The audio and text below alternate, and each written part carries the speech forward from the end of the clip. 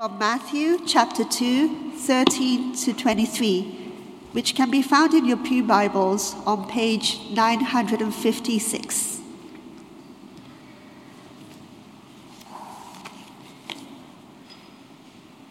When they had gone, an angel of the Lord appeared to Joseph in a dream. "Get up," he said. "Take the child and his mother and escape to Egypt. Stay there until I tell you, for Herod is going to search for the child to kill him." So he got up, took the child and his mother during the night, and left for Egypt, where he stayed until the death of Herod. And so was fulfilled what the Lord had said through the prophet, "Out of Egypt I called my son." When Herod realized that he had been outwitted by the Magi, he was furious, and he gave orders to kill all the boys in Bethlehem and its vicinity who were 2 years old and under, in accordance with the time he had learned from the Magi. Then what was said through the prophet Jeremiah was fulfilled.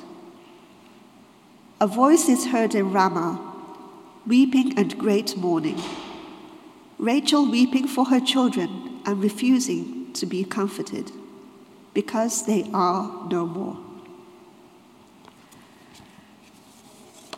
The second reading is from Jeremiah chapter 31, verses 10 to 17, which can be found on your Pew Bibles on page 783.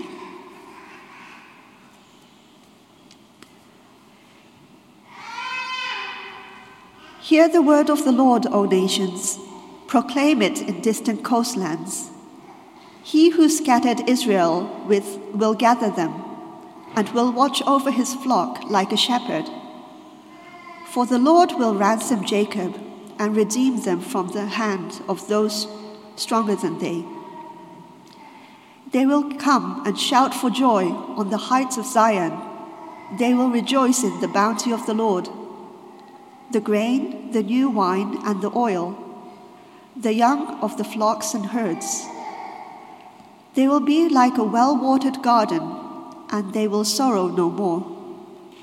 Then maidens will dance and be glad, young men and old as well. I will turn their mourning into gladness. I will give them comfort and joy instead of sorrow. I will satisfy the priests with abundance, and my people will be filled with my bounty, declares the Lord." This is what the Lord says. "A voice is heard in Ramah, mourning and great weeping, Rachel weeping for her children and refusing to be comforted, because her children are no more." This is what the Lord says. "Restrain your voice from weeping and your eyes from tears, for your work will be rewarded, declares the Lord. They will return from the land of the enemy, so there is hope for your future, declares the Lord. Your children will return to their own land." The word of the Lord.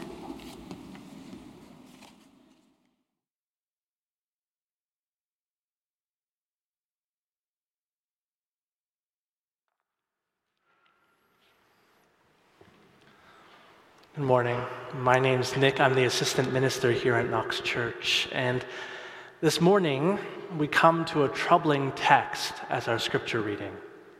It's a text that we likely feel more belongs in the Old Testament than in only the second chapter of the New Testament. This is not a text that we associate with Christmas gladly, because at Christmas we seek to linger in joy, to relish love. We do not want to be confronted again by the sorrows of our world and the sorrows of our lives, the sorrow of lost and dying children, innocent who suffer at the hands of tyrants, people who are absent from us due to cruel circumstances, disease, and unknown reasons. These are the very things we have experienced throughout the tumult of the year behind us, and we know that we deserve the reprieve of Christmas. We do not want to think of the chilling realities of our world at this time of year that so often promises an escape from our world, to drown out tears and sorrow with sleigh bells and with joyful carols. We are not so lucky, however, because right here, smack in the middle of the Christmas story, is a story of deep trouble and sorrow. A story that picks at those old wounds of our lives and hinders our joy as we remember the sadness of many that surround us. Jesus is born, and many children have been slaughtered. What a terrible price to pay for a Savior. What a cruel addition to the festivities of this season. Indeed, it seems that there is some trouble with Christmas. A problem made apparent in this awful and heart-wrenching text from Matthew of the massacre of the innocents. The trouble with Christmas seems to be that there is already a king. There is already a king that sits on Israel's throne, Herod. And there's already a king that sits above Herod's throne, Caesar.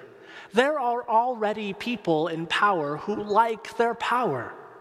There are already people who value their comfort. And the news that the king is born, well, that's bad news for them.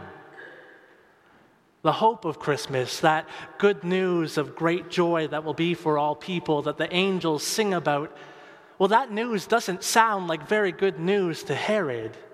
Herod fears that this Christ child will take his throne, will unseat him or his children, will cast them out or kill them in the ways that kings have always overthrown other kings. This is a story that Herod knows well. He's lived it himself. He made a claim to a throne, and he made compromises to maintain that throne. And he would not soon see that little piece of power that he still has removed from him, least of all by a child. The trouble with Christmas is that it offers a solution to a problem that is not unanimously agreed upon, that Israel needs a king. Israel does need a king, a just king, a good king. But the trouble is, Israel already has a king, and so the need for this new king is not accepted by all, and certainly not by the man who currently holds that position. So Herod has a choice before him. He can allow the proposition to be made that Israel needs a new king, or he can end the conversation now while he still can, at this early stage, before too many people hear about it, before there's any real threat to his power. He has a chance to protect all that he's built. But because of the Magi, he doesn't know where the child is, except the name of the village and the time when he was born. With no other information to go on, he uses what he has. All children 2 years old and younger in and around Bethlehem must be killed. You see, the trouble with Christmas is that before hope had a chance to find its footing, despair sought to crush it. Before peace had a chance to take root in the land, the anger of the sword would strike. Before joy and love found home in the hearts of all, envy and hatred would lash out to prevent their success. So a loud voice is heard in Ramah, weeping and great mourning, Rachel weeping for her children and refusing to be comforted because they are no more. This is not the image that we have of Christmas. Mothers refusing to be consoled because why should they be consoled? Their children are no more. Nevertheless, it is an important image for us to remember because there are still mothers who weep this Christmas. We can think of the plethora of stories in the news of families separated at the southern American border, of families in refugee camps scattered around the world for years on end without any hope of home again. Mothers still weep this Christmas. And there are some among us, even this morning, for whom this holiday has been marked with grief and hardship and strife before any semblance of joy. And so it is important for us to recall together that even if we or the people around us or people around the world don't feel that oft referred to Christmas season, this Christmas spirit this morning, that we too have a place in this story. And it's found in this text. Yes, there's still trouble with Christmas for us today. That same hope of Christmas rings out again, good news of great joy for all people. And still today, to some people in some places, for some realities of our current world, this still doesn't sound like very good news either. As it had been for Herod, the promise of a Prince of Peace sounds like bad news for the powers of trouble and war in our world. The suggestion that a king has been born remains a threat to the powerful who do not desire any change in the status quo. Our culture, right? It's pretty committed to the almighty dollar. And Christmas, one would think, ought to be bad news for the love of money. Jesus' kingdom, it breaks down dividing walls of class. It invites you to come and buy milk without money and without price. And yet somehow Christmas has become the most commercial season of the year. It's an opportunity for the biggest profits. It's a time when people feel the most stressed about money and their bank accounts, and can they make it? Can there be Christmas without enough money? The very thing that we should be freed from because of Jesus' coming, because of Jesus' kingdom, becomes the very thing we're worried the most about. You see, the Herods which command our devotion, which command our affection, these Herods that are still alive and well in our world will not go away quietly or quickly. They will struggle to the last. They will go even so far as to twist the reasons for our joy into reasons for our sorrow. That the reason for our freedom from captivity could become the very thing that might keep us captive itself. A child has been born. So many children die. A season of great joy for all people. A season of record profits and record debts that cause lasting harm and sorrow. The news that was once for our joy has become the very instrument of our pain. But the underlying truth remains that Christmas itself, the story of our God coming to us in Jesus, is not troubling news for us at all. Rather, it should be troubling news for all that is wrong with this world. Christmas is troubling news for greed, which insists that we must consume more. And it's troubling news for political affiliations that assert that their goals must be our highest goals. Christmas is troubling for our careers that call for our exclusive loyalty, and for our families that sometimes demand more of us than we can possibly offer. Christmas is troubling news for all these things because it begins to tell a different story entirely. Christmas is bad news for every kind of division that rules our day. As a peasant family from Nazareth returns to Bethlehem and is given David's heir. As a child of Israel flees to Egypt and finds safety where there had never been safety before.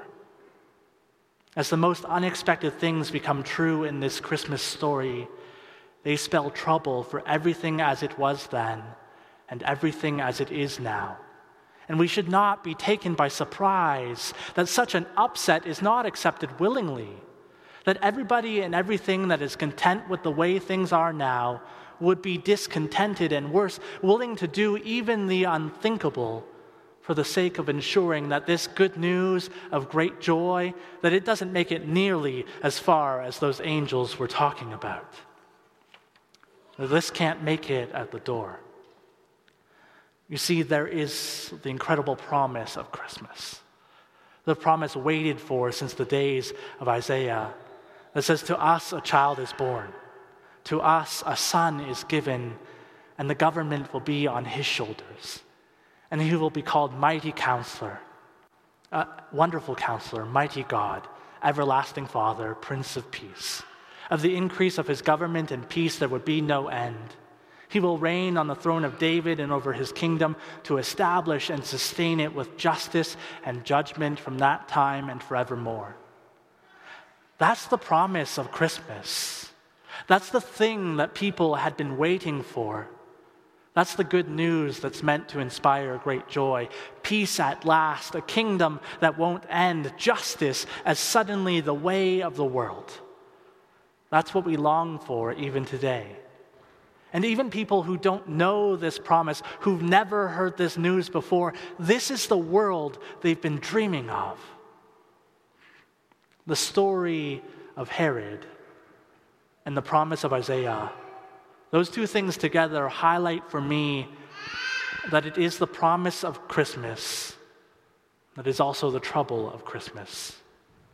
It's the very promise that things will change, right? It's the promise that things will change that instigates the threat to Herod's reign. And it's the belief in that promise, the realization that this threat is real, that inspires the response it receives. If that promise in Isaiah didn't matter, if Jesus being born didn't matter, if it had no chance to affect the kind of change that Isaiah is talking about, I don't think Herod would have bothered. Right? It doesn't matter if this isn't to be believed in some sense. Jesus is no threat if this promise is never coming true. But Herod does bother. He does because there is hope. And as far as he's concerned, that hope requires a terrible and swift response. Herod lashes out in violence with all the might of his office against a small threat, against a child. But it's a child who Herod knows will undo him. And as he reacts in this way, Herod seals his fate. He does not succeed in killing Jesus. The Holy Family escaped to Egypt, now refugees themselves. And the gospel writer records a voice is heard in Ramah, mourning and great weeping, Rachel weeping for her children and refusing to be comforted because they are no more. There's still tragedy. There's still pain. But that ember of hope is secured. Herod will be undone. Evil may not go quietly, but it will certainly go. That verse from Jeremiah that Matthew quotes, it has another part that we heard this morning, another part that points us towards hope. It continues by saying, "This is what the Lord says, restrain your voice from weeping and your eyes from tears, for your work will be rewarded. They will return from the land of the enemy. So there is hope for your descendants. Your children will return to their own land." What Jeremiah writes about the exile in Babylon, Matthew takes and he uses it to point us towards a greater truth.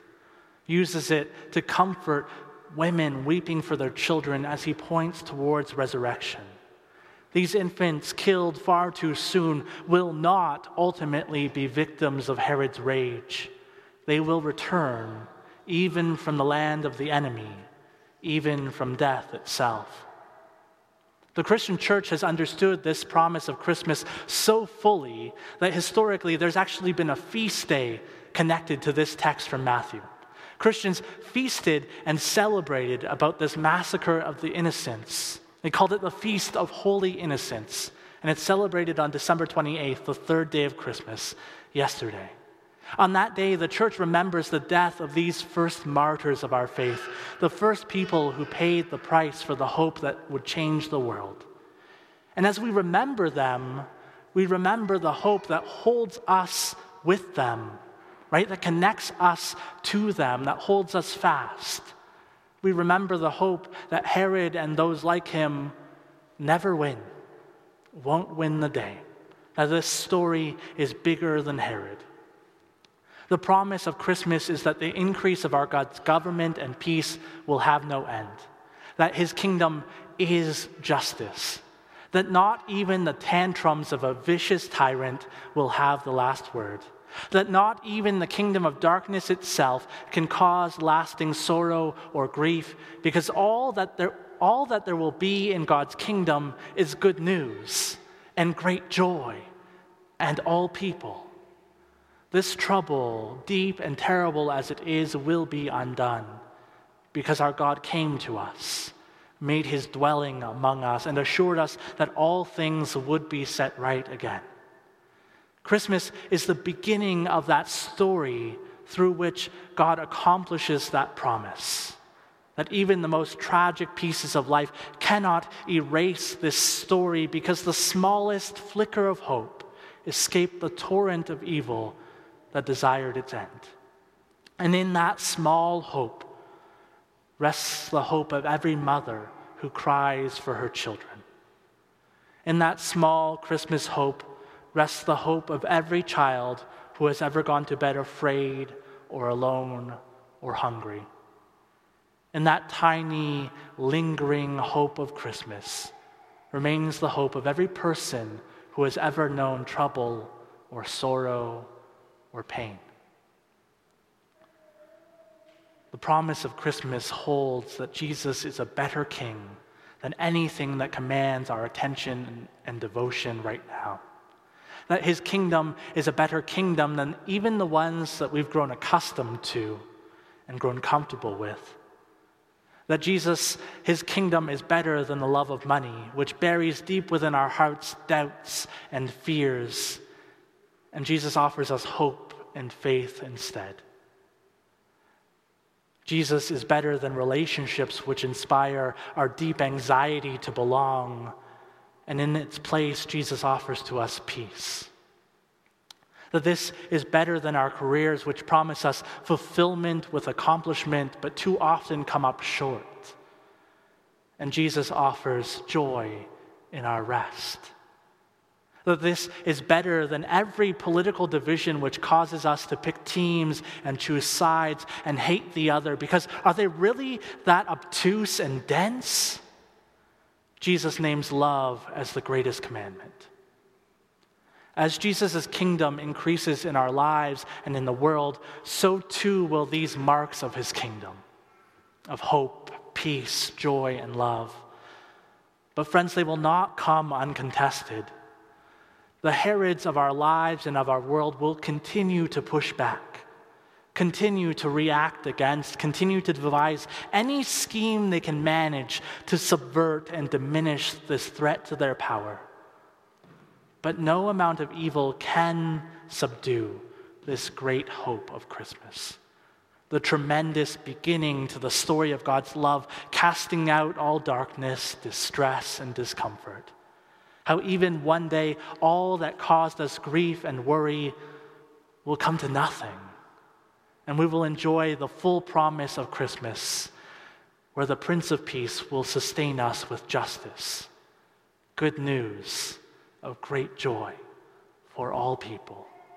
In our lives and by our prayers, may God's kingdom come. Amen. Would you pray with me?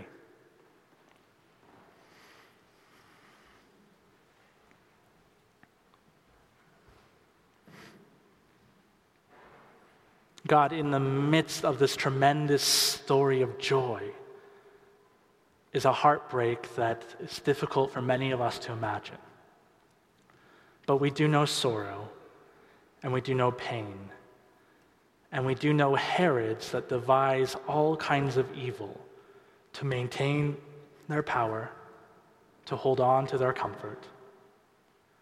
And so, Lord Jesus, we pray that you would help us to not only survive the Herods of our lives, but to thrive. To not be dismayed at the trouble we face, but to see in that trouble the truth of your promise that your kingdom is coming, and with it is justice for all. We pray that you would grow in us your hope, your peace, your joy, your love, that we would bear this hope of Christmas to all people who we meet, to all places where we go, to all the situations of our world and our lives. We ask this in your name. Amen.